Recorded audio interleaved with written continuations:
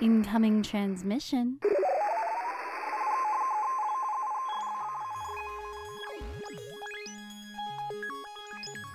Download complete.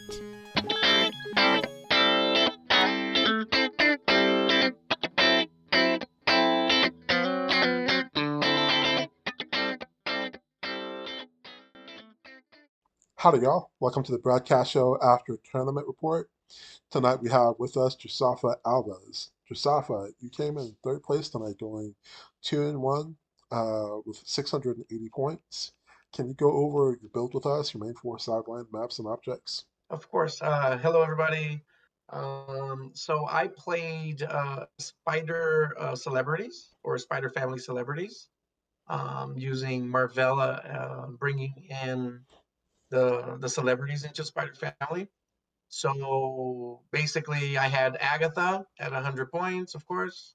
I had Sakaar and Iron Man. I did the 40-point Invisible Woman for the Fantastic Four swap. I did the rare thing that brings in the Alicia Rim, and I had the 20-point Human Torch. So that's the main squad. The items I used were the cloak for Sakaar and Iron Man, and emotional modifier for the eventual Thanos matchup. The maps that I chose were at Varian Village, Iron Man's Workshop, and Glengrove. And you played two light objects as well for your Scar and Iron Man. Yeah, so I played one.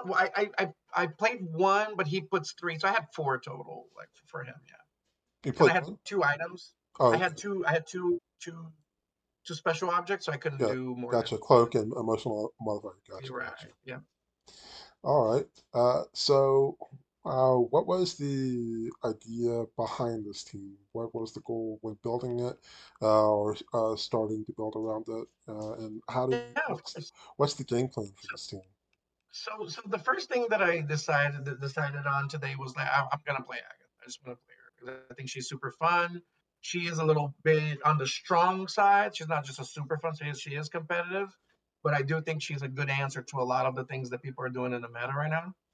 So I wanted to play her, and then I decided also that I wanted to play theme. So then from that point on, I had very few venues that I could go into. I could go into Latveria through the Dooms, right, bringing her in, or I could play Spider Family through Celebrity, or I'd have to play Mystical. I don't think that Mystical is in the best spot right now. It's missing a little bit from what it was doing when the Wendigos were around. Yeah, Um, Mystical is so I missing some feel of those low point attackers and some exactly, weaknesses. There's enough exactly, support, but there's not enough damage or enough exactly. attackers. Yeah. So that's why I decided to go with the Spider Family. It both gave me the swap option and it gave me a lot of the supportive powers that I could use. In my swaps, I kept in mind having Reach, having Franklin in the team. I did anti barrier with Mr. Fantastic. Um, yeah, so I had pretty much a good array of powers to choose from, and yeah, it did pretty well. So I was stoked that it did better than I had thought it was gonna do.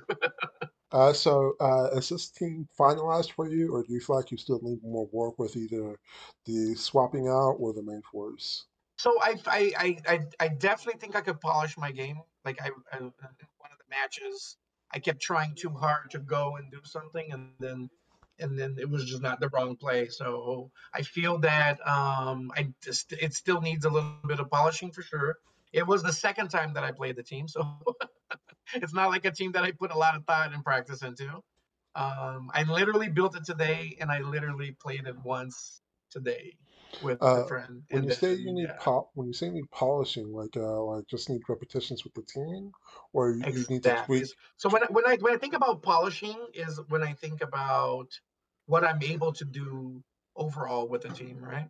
So like for instance, some of my teams that I've played multiple times, I know exactly where I can get to, and my turns are really quick.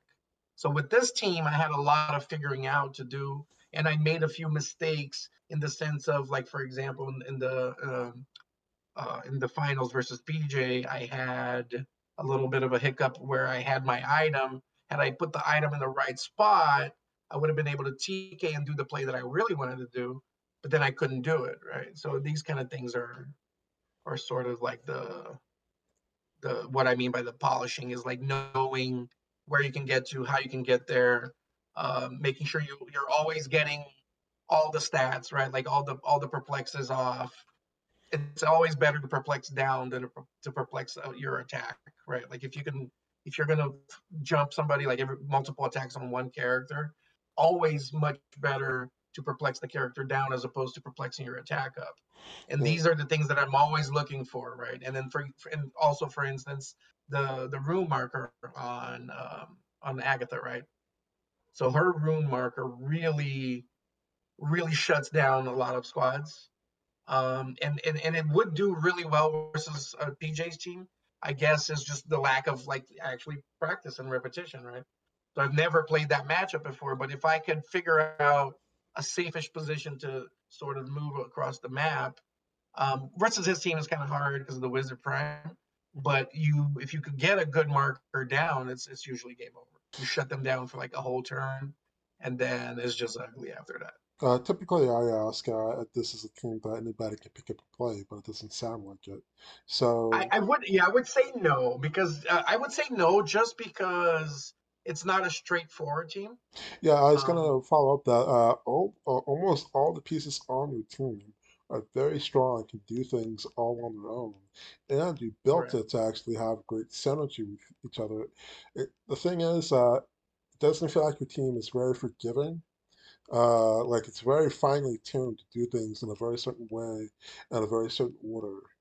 Uh, Especially the match that you had with PJ. Oh, for sure, 1000%. Yeah, yeah. So it's definitely not a beginner's team. There's there's like three characters that pick powers, Mhm. right? And then Agatha picks powers. Yeah. So just that fact alone, you could have a headache after a couple games just trying to think about the powers you want to pick, right? Yeah, for sure. It's a lot going on. Hmm. On your team, you also had what's his name on your sideline that allows you to pick powers as well, right? Oh yeah, that's what I mean. So I ran Franklin, I ran Sakari Naraman, I ran Nathaniel Richards, and all these three guys grant powers, right? And Pick then powers or grant. and then you have Agatha picking powers with her dark And one. then Agatha picks powers, exactly. It's like, oh my lord. And with Agatha, hers is probably the most unique out of all the picking of powers, is because she can use those powers twice in one turn. Uh, Exactly. so turn order is very, very important for her. So yeah, this is definitely a very high caliber team that needs a lot of precision play. Uh, Hmm. I I recall in your game against PJ that and I think you're like top five player in the world, honestly. You make creative builds. You are friendly and helpful, and you play very well with most builds that you do. And the builds are unique, and they could be aggressive or defensive or somewhere in between.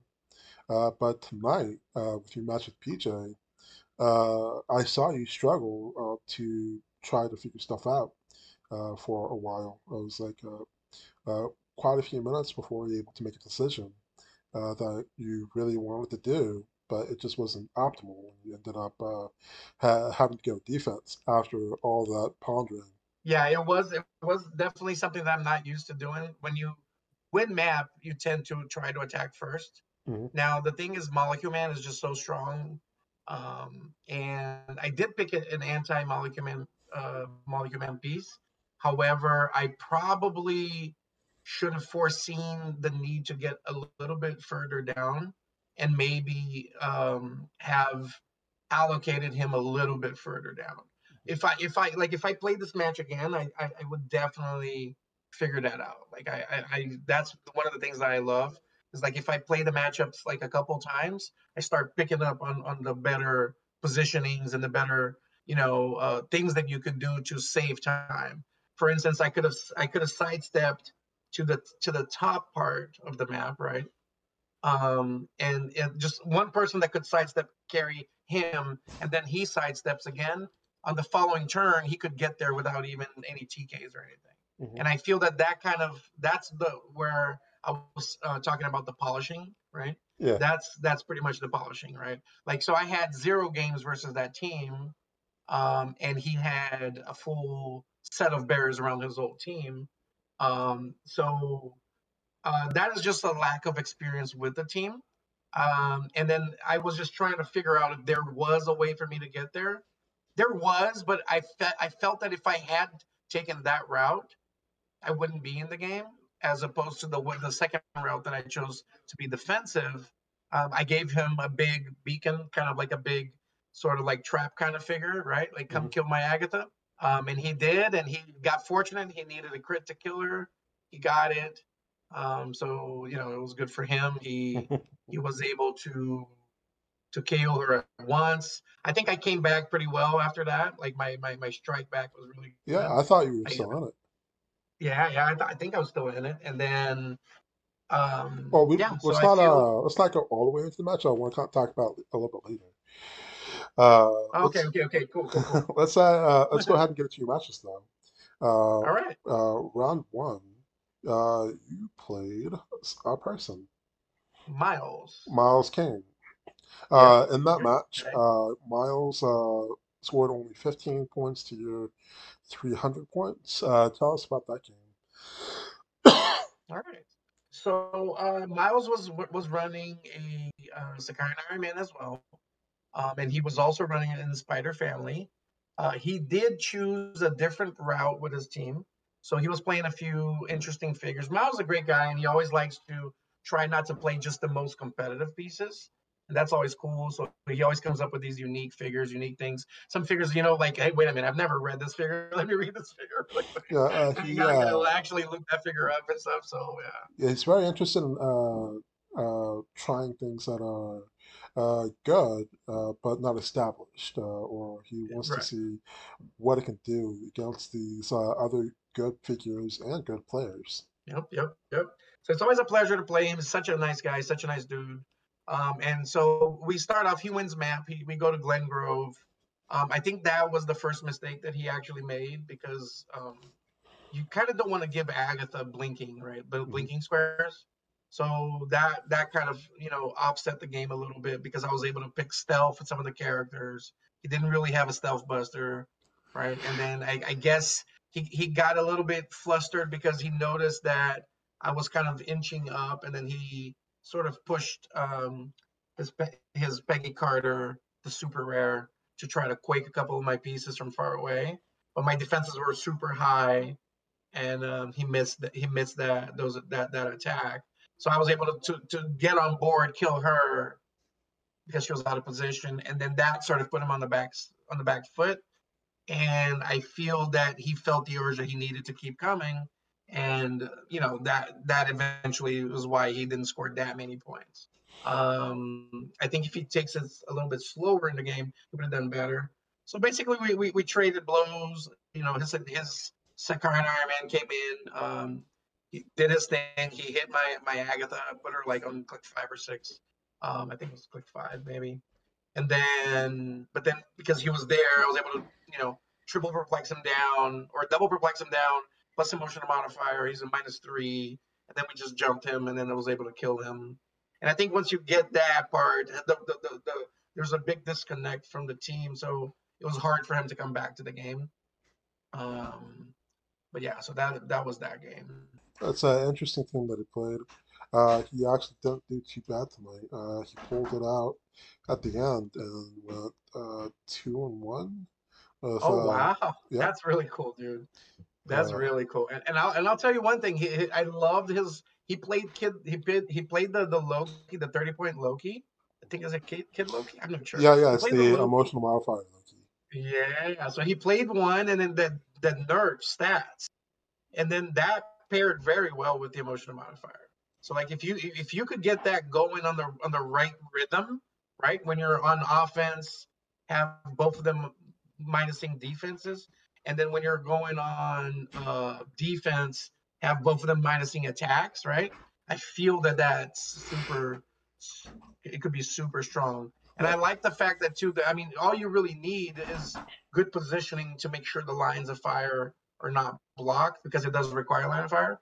So that's the only downside to it, really, because you could, a good player will be able to block always the line of fire, right? But but yeah, so because that I thought that was really cool. That was dope for sure. Okay, let's go into round two. Round two, you played against Paul Cote. Can you go over his team and your match with him? Yeah, of course. So Paul was running a collector team, getting both bonuses from the collector. He was running chip. He was running X-Men swap for just like a couple swaps. He would go into double maggots and hammer eye. And then what he would do is he would have hammer eye copy so it's basically the maggots team, like the animal kind of team, but with collector pumping up all the bonuses, right? Hmm. With he had a molecule man in there. He had the Fulcrum Abominus. So the team is really, really, really solid. So in my matchup versus in my one map, and I took him to Iron Man's workshop.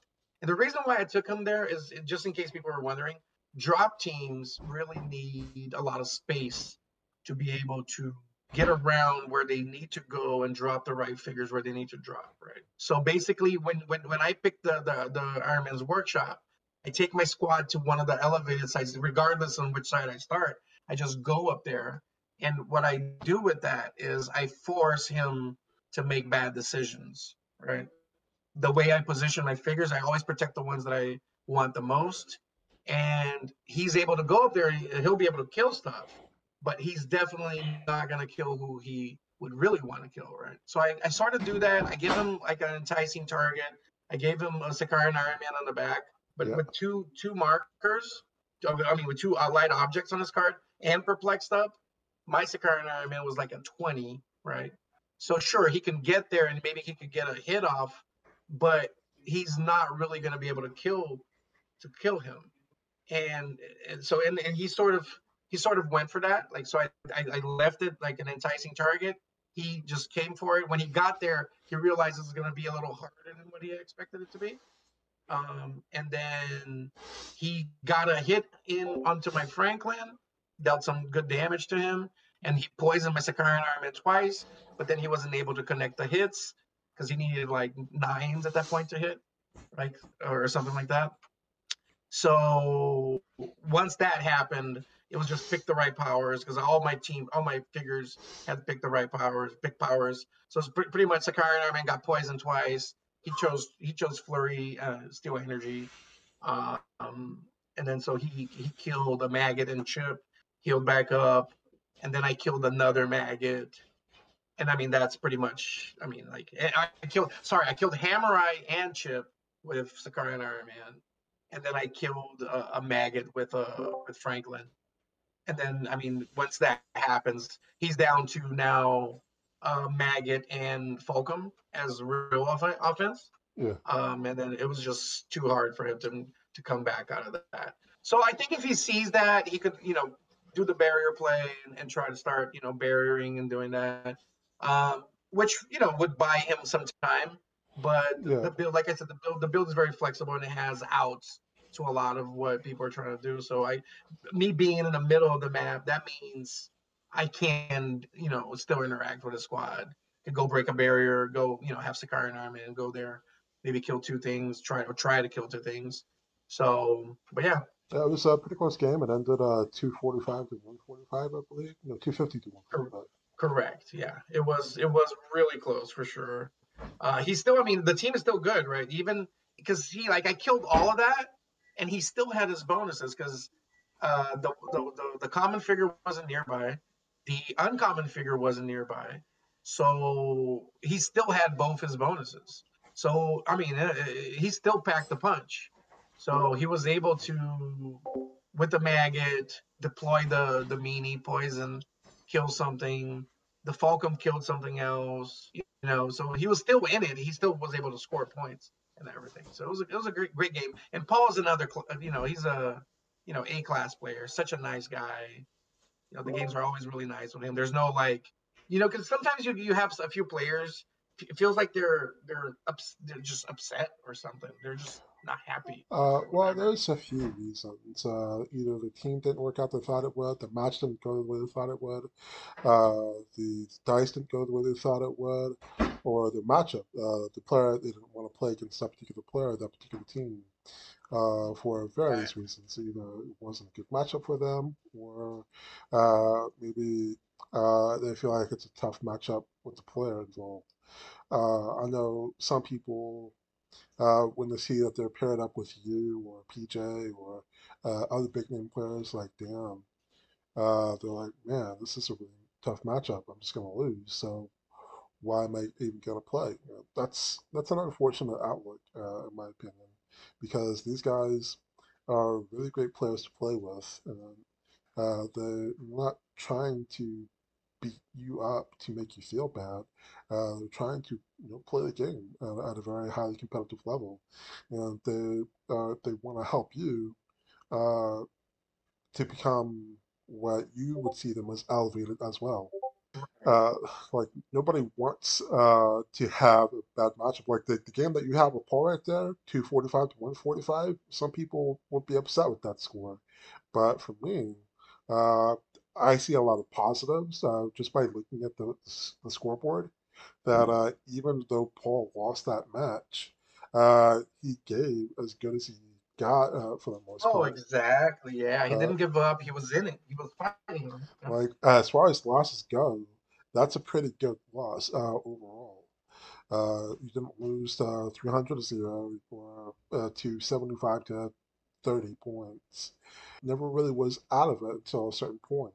Yeah, it just it's you can learn a lot from a match, not just from the winning and losing, but there's so much more that you can draw from any game that you play with HeroClix, Magic, or Monopoly.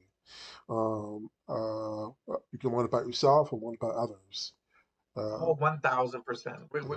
My friends and I here in Florida, we joke around and we say that the HeroClix is the game that'll bring everything out from the inner, what you're feeling inside, right? Mhm. So if for whatever reason you're angry at something, it'll usually come out. And Mhm. if you're happy about something, it'll come out. And you, whatever you're feeling, it's a game that makes you feel for sure. Right. For sure, because you have expectations on how things are supposed to go, and then they don't. Uh, a lot It's like tough. life. It teaches you a lot for sure. I have a few friends who actually improved a lot of parts of their lives with the gaming, like with clicks and stuff, because it's the way they would face things. Like for instance, I have a friend who would always say he would always blame it on luck, for example, right? So for him, it was never his fault, and it was never something that he could have improved on, right? Yeah. And then he started playing with the group that like of some other of my friends, and this group is really good. Like, I mean, every player there is really they're a really solid player. So like if you go to a store where everybody's good, you're gonna start noticing that it's just not luck. It's not just the luck, right? Yeah. And then other thing is people started pointing out to him the mistakes that he was making during the games. And then he started realizing that he was making upwards of 8 to 10 mistakes per match. So how is it just luck if you're making that many mistakes? How do you expect to do very well if you're making that many mistakes, right? So I feel that that's where, like, I think if you look at the good players, you could count under three the mistakes they make in the game, and they still make them, right? Like I make them all the time. People make them. It's normal, unless you're really focused on what you're doing. You're still going to make a few mistakes. Yeah, and the thing is, And for some players, they don't care about winning or losing, whether it is competitive or non-competitive. Right, They just like playing the game. It's just right, and they don't really. care to improve their game, so to speak. Like Right. the players that would go to your store and they could get better, but it's a little mind-boggling for me because there's a couple of players that I play with locally for a really long time. I want to say about 10 years now, and we've had some good players, like really great players, come and go, and we have one of the best players local to me, Dustin Cedars.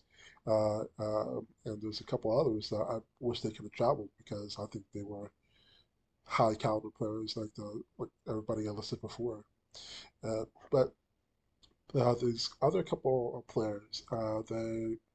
They've never really seemed to have improved their game.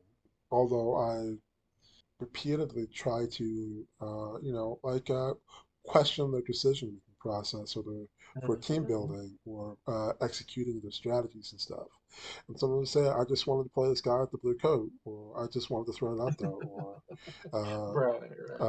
or I didn't feel like attacking this turn. What do you mean you don't feel like attacking this turn? And just it's on a slightly different note. The desire to win is something that can be very noticeable for most players who wants to win and who doesn't care about winning. Uh, there's oftentimes I see players who when I say desire to win, I'm not talking about the end all be all. You gotta win and you gotta lose. I'm just talking about like I have a good strategy. I'm gonna do it. I'm gonna try to beat you. Uh, Plain uh, win, like yeah, actually just plain win, right? yeah. But there's some players that just like it's whatever. I'm just hanging out here and rolling some dice. I don't really care if I win or lose. Okay. Uh, Right. because for me myself, I would like to win, but I don't care if I win or lose. So Right. I just want a good game. It's really great when I win because it feels good, but I've also had a lot of matches where I was like, man, that was a great game. You beat my ass 300-0. So, I mean, it depends on how you want to approach it, but we all have different ways of thinking about how we want to draw our enjoyment from the game. Uh, Hmm. but for our particular tournament, which is geared towards highly competitive play, we've gone on a tangent about this. Sorry, listeners, uh, but this is kind of what the show is supposed to be about: is getting insight about the build and the player. Uh, we're not just here to talk about the matches and why he lost and why he didn't win, because ultimately it is kind of about luck. Because you could just roll back-to-back crit misses, no willpower rolls, no super sense rolls, no this or that. But uh, it's the experience that you built up to help you succeed in this game. You know. It's what's that? You might know the phrase because you're a very smart guy. But what's the phrase about opportunity meets something equals luck? Something like that. I don't know if that makes any sense. Uh, Opportunity. Mm, we could just kind of pretend pause and then. Uh, I'm not uh, sure. Yeah, I don't think I know. Luck is when opportunity meets preparation. Ah, okay. So that's basically saying you make your own Right, luck. right. No, Uh, and I agree. And then so you have to put yourself in the winning position. That's how I see it every time, right? So it's a luck game and you're gonna do the best you can. But if you don't put yourself, if you don't place yourself in the position to take advantage of the situations, it doesn't matter, right? Like so it's like you could complain about being unlucky as much as you want, but if you're not playing for the right positions, playing for the like the right attacks. Like you just mentioned, somebody said, "Oh, I just didn't feel like attacking." That's kind of funny, right? It's like this is a game where you're probably going to be attacking every turn if you yeah, could. it's sometimes it is better to just not attack. Uh, Like I saw a match tonight where they purposely didn't attack a certain character because that could have triggered destroy Right, command. right, Now right, that's a strategic move, not right, a right, right. whatever you want to call, but I don't feel like it move. It's It's uh, different, but that's a different case, right? yeah, It's not like I didn't feel like attacking. It's like I'm not attacking because it would be dumb to attack, yeah, or I don't want to have to deal with that right now. yeah. Maybe It's I'll attack next turn and then I'll deal with it because I'll have actions to do it or something, exactly. right? Yeah, yeah.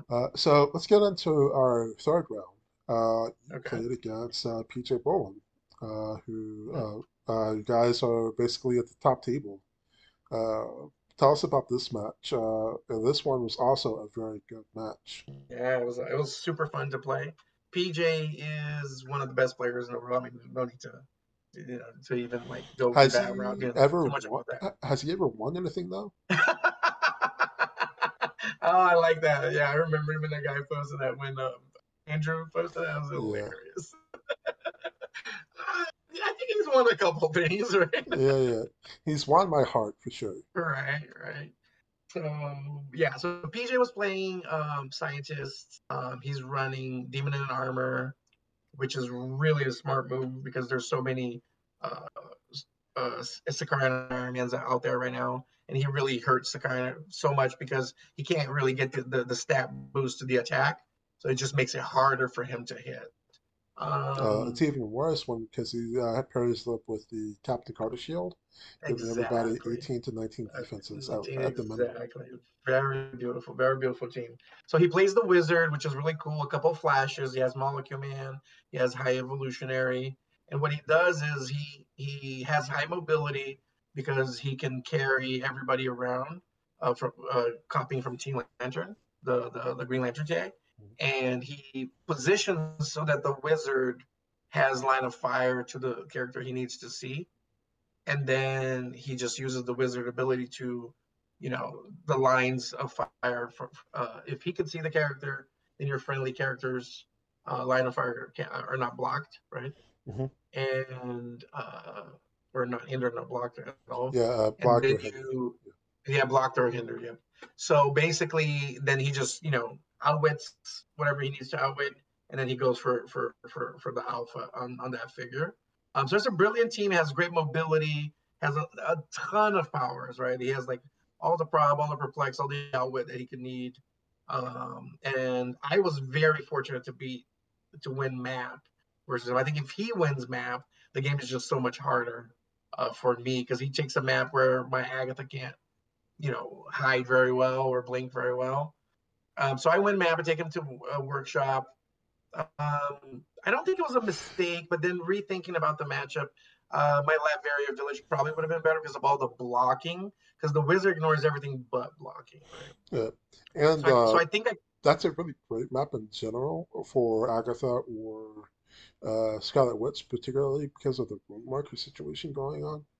Uh, right, with exactly, all that blocking, it's most teams aren't equipped to deal with 16 to 20 squares of blocking on the map that just stay on the map, and you can yeah, really force where you want your opponent to go, exactly. or to And be if able they to want to draw line come fire. in, if they want to come in, it's going to be harder to achieve what they wanted to achieve, right? Yeah. Yeah, for sure.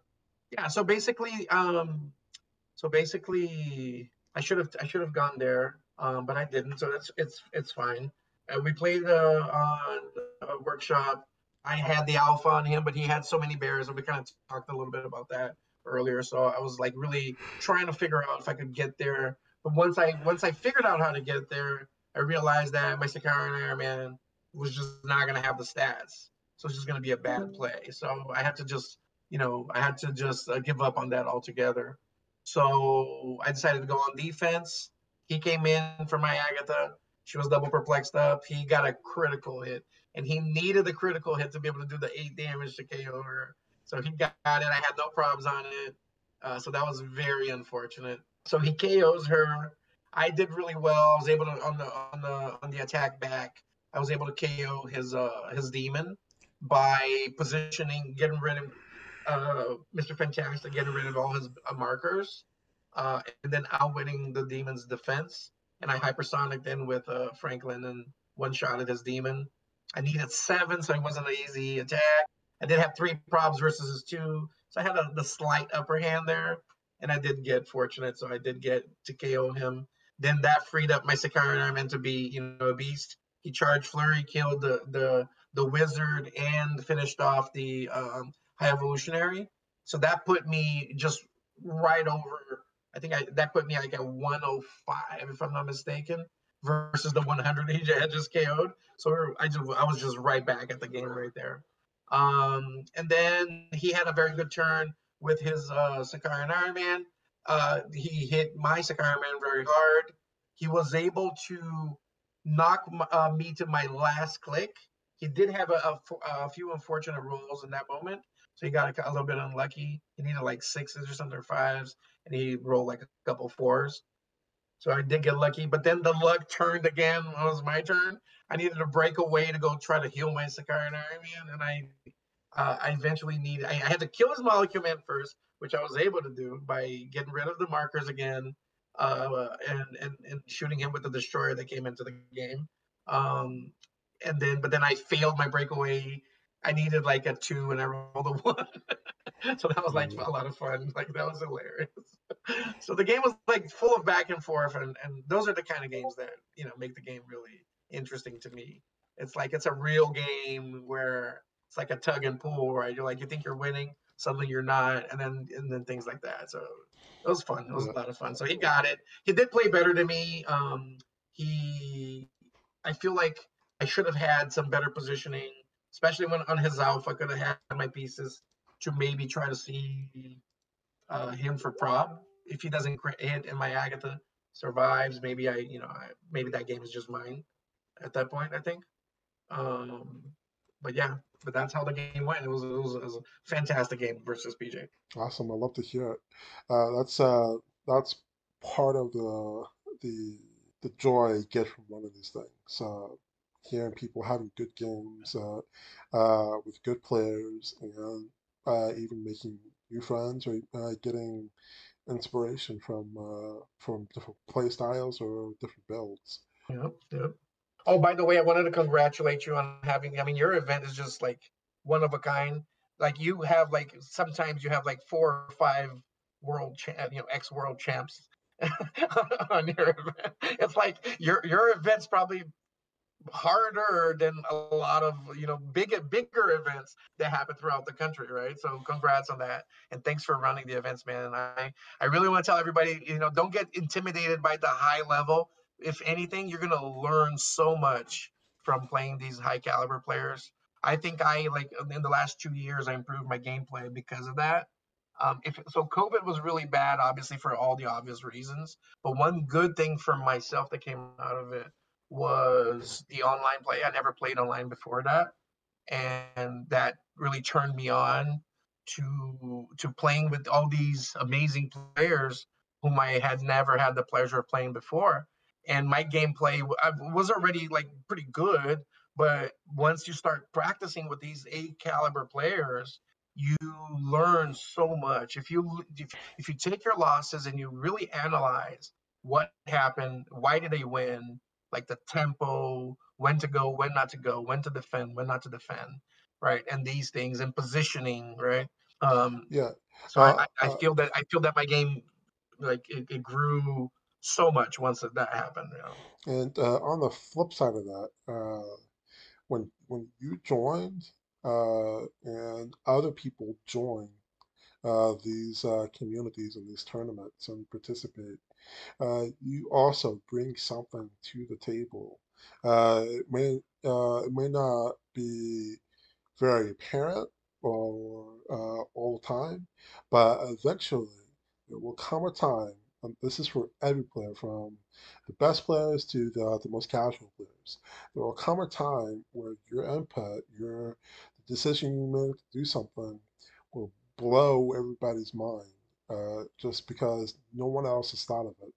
Uh, there are often times where there is kind of an echo chamber, and there is a trend where we all kind of we see something and it works, and then we follow it. that are fairly obvious, but sometimes uh, other players that aren't the most well-established players come in and they open up our eyes to something, you know, and for various different things, not just to the game itself, but for other things in life that has to offer. Yeah, So I agree, man. Yeah. uh, yeah, don't feel like you have to be the best starting at the gate, or you have nothing to offer. I can go to most shops, whether it's good or bad. They give me something to learn from. I'm like, okay, this player is just a jerk. This is how we don't play people. Right. This is you learn something right there, right? You Yeah. learn what not to do. Yeah. Good Uh, point, man. Good point. or like one of my favorite things to learn when I go to different shops is a good example is Scott Crampton. He moved down to Louisiana, and the shop that he goes to now was kind of a casual shop, from what I understand. The majority of players there don't really travel too much to the bigger, most competitive tournaments, and now it's becoming because he's there. There's a draw now, and he's introducing these players to different ideas and different ways to play the game, and for the better. He's not trying to make it his way because they still seem to want to kind of do their like most local shops, do their quirky formats and don't play with certain pieces or certain mechanics. Hmm. But something that Scott said he likes to do uh, with his local shop is he likes them to get familiar with the more competitive mechanics. Like back in the day, it was ID cards, or it was feats, or ATAs, or resources, or something Hmm. that was something that pushes a lot of less non-competitive players away. But it's not exactly, while it does help keep it fun for them to stay away from that stuff. I've often found that also hurts them, in the sense that if they ever want to go to a WKO or a one map or something even bigger, they don't know about all these cool tricks Right. or the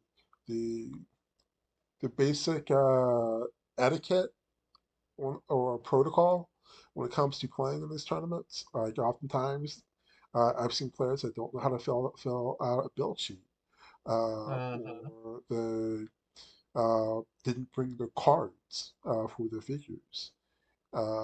Yeah, that's like the worst thing that could happen because then you can't play the team Right. at all in an official capacity. Or if you go one step further, they didn't know that like they know Thanos is tough to beat, so they just don't play against it. But there's with the Thanos teams that have been seeing a lot of success lately, for the most part, uh, all of them were very different in how they played, Hmm. and you just there's just so much to learn about this game and so many different ways to play it. Uh, Oh yeah. like PJ's team. Uh, when I played against stuff for practice, I assumed, just from looking at it, that it was a defensive build because he had Molly Command and Demon and Armor. Because typically Demon and Armor was a uh, Hmm. defensive figure and kind of stayed in his bubble, which he technically did. But knowing PJ, that's not his. He doesn't usually go with That's not his wheelhouse. He's going. yeah, He's coming out. Yeah. yeah. So it's like, so I guess I have to come to you.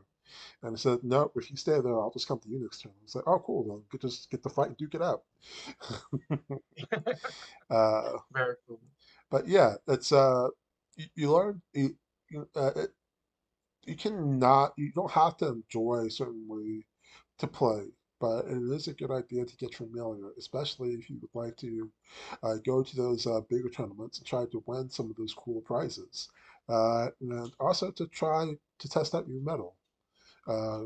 Because, well, like you said about your local play group, there's a lot of really good guys in your group. I just assumed that they're all just a bunch of Josafas. Uh, uh, yeah, from my play. They're really good. They beat me all the time, so I have to say it's not like it's not like I give them the business all the time. It's like I usually give them a good run, but they do consistently beat. So they're good. They're really good players. They just haven't had the opportunity to do a lot of traveling, or and some of them don't like to play online. I've tried to I told them about your event and everything, but it's just some people just don't have that mindset, right? So. Mhm. I've taken enough of your time. It's getting pretty late for you. Thanks for coming out, Josafa. Thanks for playing tonight's tournament and for the interview. Oh, my pleasure, but it's always a pleasure. Thank you for having the event and running it, and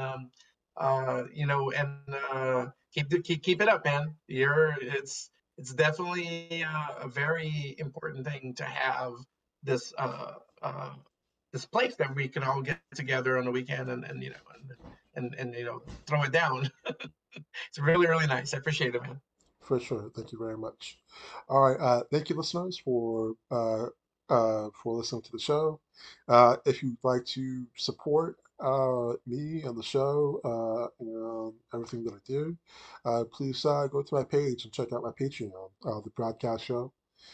And also, if you don't want to do that and you just want to support yourself, come to my tournaments and try to make some money. Maybe make some friends and make some cool games happen. Y'all have a good night. Good night, guys. Right. That was fun.